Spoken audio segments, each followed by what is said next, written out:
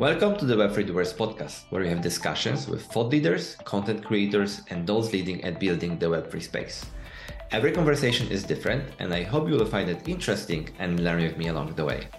I'm your host, Chris Koronowski, and on this 11th episode, we'll discuss how to empower people with disabilities who are entering the Web3 space with Chrissy Hill, General Counsel at Parity Technologies.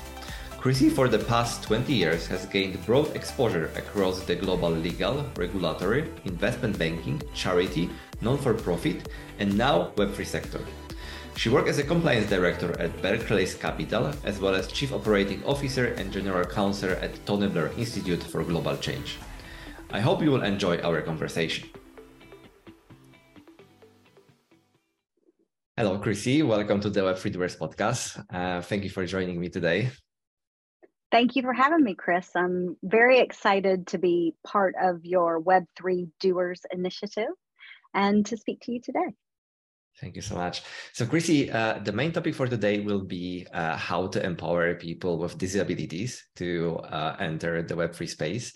And before we will jump to that main topic, I would love to learn, and also the listeners who are listening to us right now would love to learn also about what was your story before joining the blockchain industry in the Web3 space? Can you share a little bit more about yourself?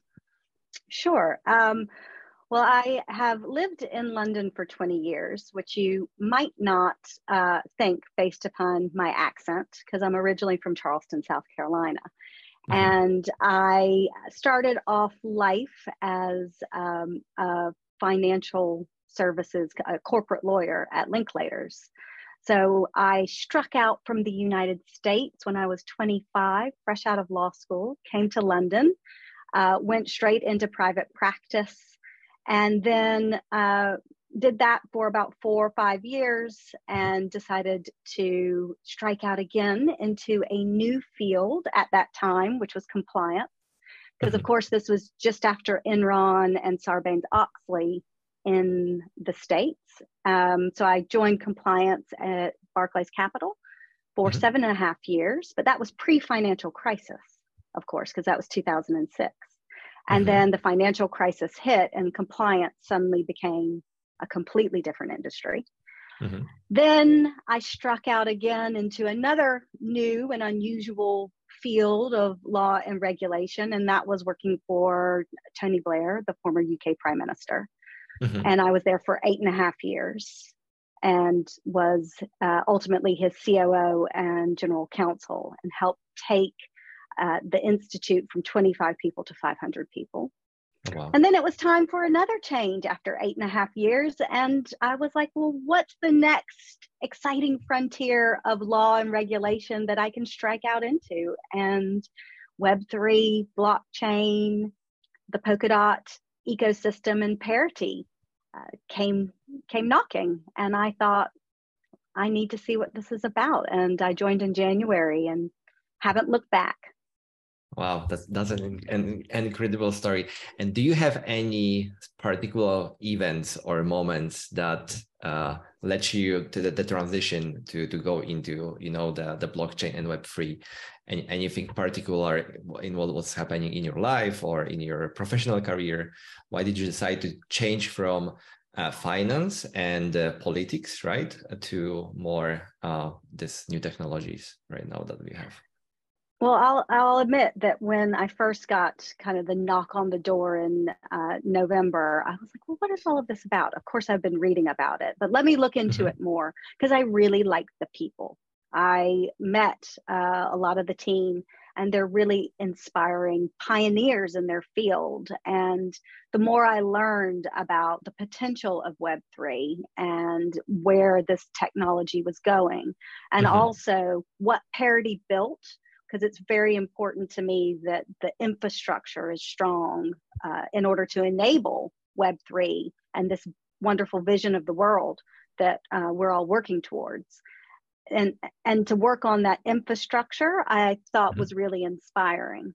And so it was a combination of the people, the vision, actually what Parity was doing. And then just, like I said, striking out into a new field of law and regulation, which may not sound exciting to most, but for those in the profession, to be able to help shape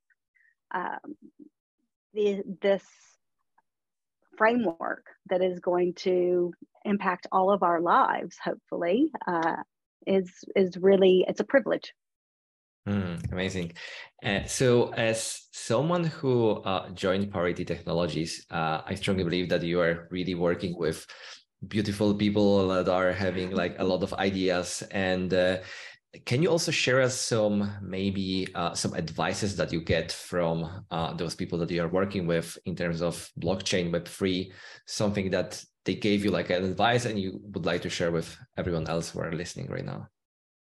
I think there were two bits of advice, and one was about education, and the other was about the type of people that we were all working with, right? So on the education front, I was told very early on that the learning curve is steep but short, because obviously this hasn't been around for decades.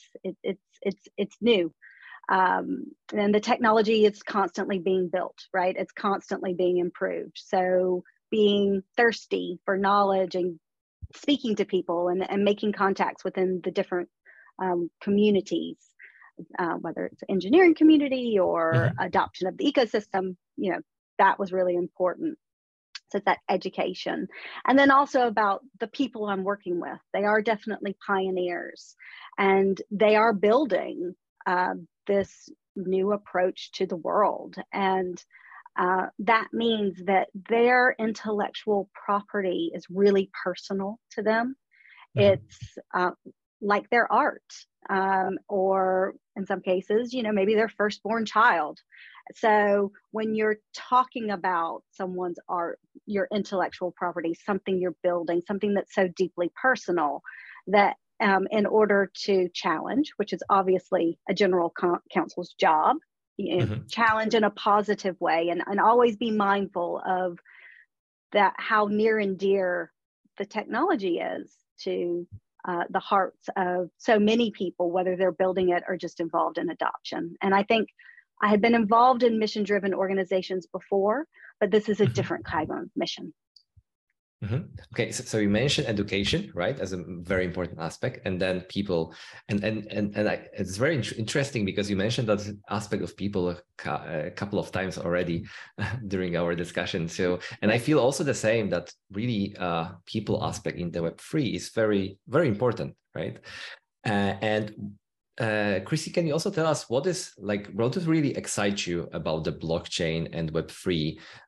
What kind of things are important for you, and what excites you in this movement personally? So what excites me is the potential. I mean, obviously it's all under construction, and Dr. Gavin Wood, who is obviously has quite a history that I'm sure everyone on this podcast will know, but he is the major shareholder of Parity. He first came up with the term in 2014. He coined the term Web3 and wrote a white paper about it. So there's a really clear vision, I think, that we're working towards. And so that excites me. And being part of a team who's helping bring it to life, and also coming up with use cases that are beyond DeFi. I mean, obviously DeFi is important, but I always say that, what we build is the infrastructure, and it's like the subway system in New York. Crypto is one stop. Another stop off that subway system would be NFTs. Another stop would be gaming. We have something called Chronicled, one of our parachains, and they are processing 95% of the resold pharmaceuticals in the US. We have the Water Foundation, which is focusing on using blockchain and seeing how that impacts ethical commodities, how it can be used to bring ethical commodities to the world. So there are a lot of use cases that would fall into the ESG, environment, social, and governance category, that we really want to support. And DeFi is important, TradeFi is, all of that's important, but there are other use cases that could impact people perhaps just as much on a day-to-day basis, if not more. Amazing. So as you said, we are just at the beginning, right? Like we are still developing the whole infrastructures. And because as you said, also like the people aspect is very important. And as our main topic for today is also about people with disabilities. And I learned one of your posts on LinkedIn that you also, Chrissy, has a disability. Can you share with us a little bit about that? Sure. I have lost most of the hearing in my right ear. And that happened 8 days after I graduated from college, or uni, as they say in the UK, when a common cold settled in my middle ear and just caused me to lose quite a bit of my hearing. And had I not gone to an amazing ear, nose, and throat specialist in Charleston, South Carolina, where I'm from at the time, it would have impacted all of my hearing. But I got the treatment that I needed in order to stop that from happening. So yeah, I've been living with it now for more years than I choose to share, Chris. And how did you learn to live with it? Is there anything specific that you had to implement? Well, at first I got a hearing aid because that's what they advise, but actually it didn't help me. I felt like I could hear a bird from like 6 blocks away, but it didn't actually help me in the environments where I needed the most help. So like, in large groups out where there's a lot of like ambient noise in the background, it just didn't help. So I stopped wearing the hearing aid very quickly. I've just learned to be open about it with people and say, please sit on this side of me or walk on this side of me. Otherwise, I can't hear you. In an office environment, when we do go into the office, I always say to people, if I don't react to you, I'm not being rude. So it's about communicating. And I think because what impacts me is hidden. Obviously, there are many people with disabilities where it's visible. So I think it's important when we talk about this community to understand that there is a lot of visible disability, but also a lot of non-visible or hidden disabilities. Exactly. Yeah. So in terms of the technology and obviously Web3 as well, what do you see in terms of empowering people who are entering, the Web3 space? How can we do that? Can you give us some examples? Sure. I mean, I think the first thing is to be intentional about including people from the community of those who have disabilities. And again, there are many communities that would fall under that heading, right? Could be those with chronic pain, could be people in wheelchairs, could be those with problems with their sight, hearing loss, autism, certain debilitating mental health issues. So, we talk about this overarching community, and there's many communities underneath. Of course, because of my personal circumstance, I think I can only speak from my personal experiences, and then 2, my experiences with the community of those who are deaf or who have hearing loss. So technology, being intentional, including people from all those communities. I think that's the first thing, because you don't want it to be an afterthought. Intentional is important. And then I think there are a lot of existing technology options out there, which with a little bit of refinement could be hugely impactful on a day-to-day basis. I was speaking with one of my friends who's an engineer, and we were talking about how you could have bracelets that record certain signing movements and then translate that into text. So there's like direct interpretation. I was also speaking to another friend who works at a company, and he's a dev at a company that builds implants, like cochlear implants. And some of the technology they're looking at in order to translate sounds into something that comes on your phone, right? Then there's, of course, easy things like closed captioning. And again, I'm being very specific about those with hearing loss. But then there are also AI technology and solutions that you could build onto websites that would help. That kind of goes out of the Web3 space, but could be more day to day. Yes. And just profiles, like the avatars having the option to have wheelchairs or to have a white stick or to have special glasses. You know, when you're building your avatar, just having that is important. And that's just top of the list, Chris. Yes, exactly. I strongly believe that we could mention a lot of more examples, but you mentioned something very important, which to be intentional, right? Especially on the organizational level. And do you have something like this implemented also in the Parity organization in terms of empowering disabilities, people with disabilities? So, of course, diversity and inclusion is really important to us across the board. Yes. I wouldn't say it's a particular category we focus on more than other protected characteristics, but it's very important to our ethos. And also having a diversity of thought. I think that's really inherent in what Parity does. And diversity of thought can manifest itself in these protected characteristics. And I use that from a legal point of view. So, you know, gender, sexual orientation, religion, we could go on. Also, where you're from in the world, global north versus global south, your access to certain environments. Is it low bandwidth? Is it high bandwidth? So do you have continuous access to electricity? These are things that we talk about. Do you have the funds? Excuse me. Do you have the funds to purchase the hardware necessary to participate in Web3? Because you need computers or phones. So this is part of our internal dialogue. And I think, again, that's another reason why I'm really proud to work within Parity. That's super interesting.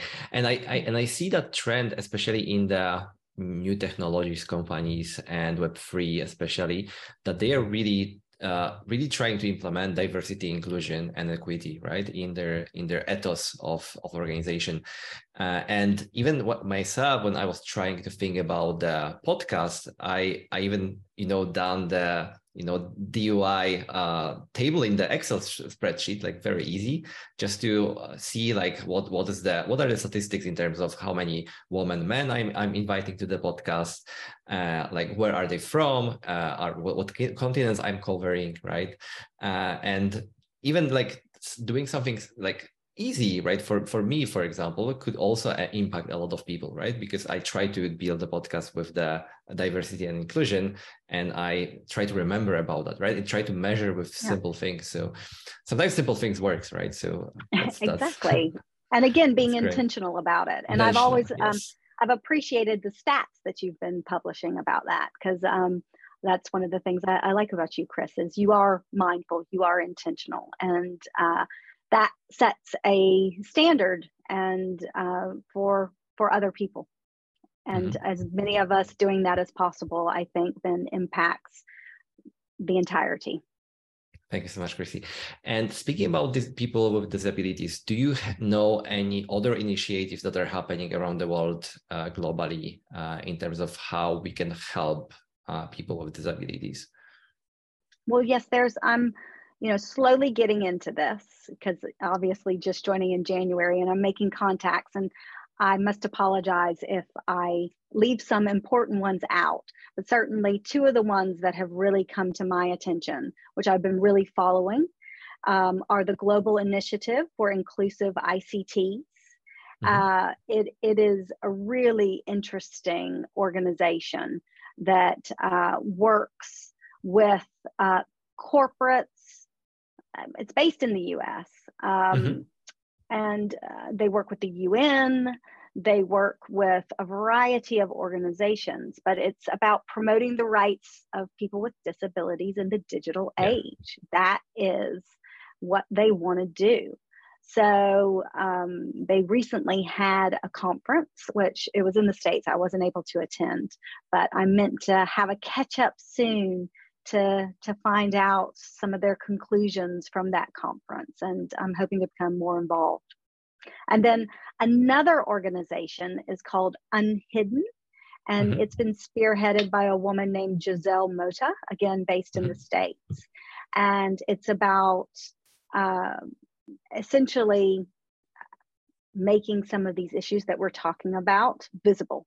So Mm. they go from being hidden to unhidden. And Wow. there are a variety of resources that they've published and that Giselle has published in her personal capacity, and also some speaking engagements that they have coming up where there's a lot of thinking being done. There are also a few authors, if you Google them, that are Yes. writing quite a bit in this area and talking about, again, that intentionality.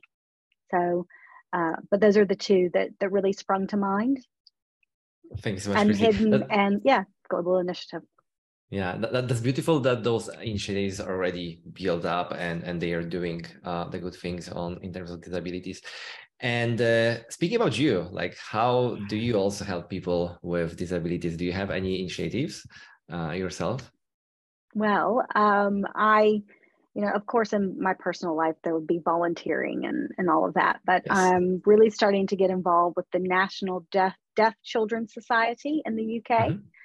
and speaking to various members of the executive team there about how they're working on a day-to-day basis with various members of their community, and then how potentially technology can help with working with engagement, and then blockchain as well. So it's the beginning of, I think, a lot of really interesting discussions. And actually, the conversation I was telling you about with the engineer about the bracelets is part of that. Yeah. So there's more to come on that front, Chris. I think that also metaverse movement can help a lot with the disabilities, right? So whenever we'll have meetings in the metaverse, and we will create the metaverse in a way that disabilities can feel comfortable, right? This can help a lot, I believe, right? Absolutely. I think the possibilities are endless, and Exactly. and there are things where you and I wouldn't even think about it. It wouldn't occur to us because we don't live with that particular disability on a day-to-day basis. But it could be a very simple solution that someone could program in 2 seconds, and it could really make a huge difference, even if it's just accessibility to certain platforms online, or simple things like, you shouldn't just have an icon on a website. You actually need text to pop up, that, so people can read it. Otherwise, if they're visually impaired, they can't really see the icon. But these simple solutions, again, that take no time, it's about a conversation, and it comes back to people networking and plugging into different communities. Yeah, exactly. So I'm very excited, and I love to see that technology is helping people with disabilities in many different ways.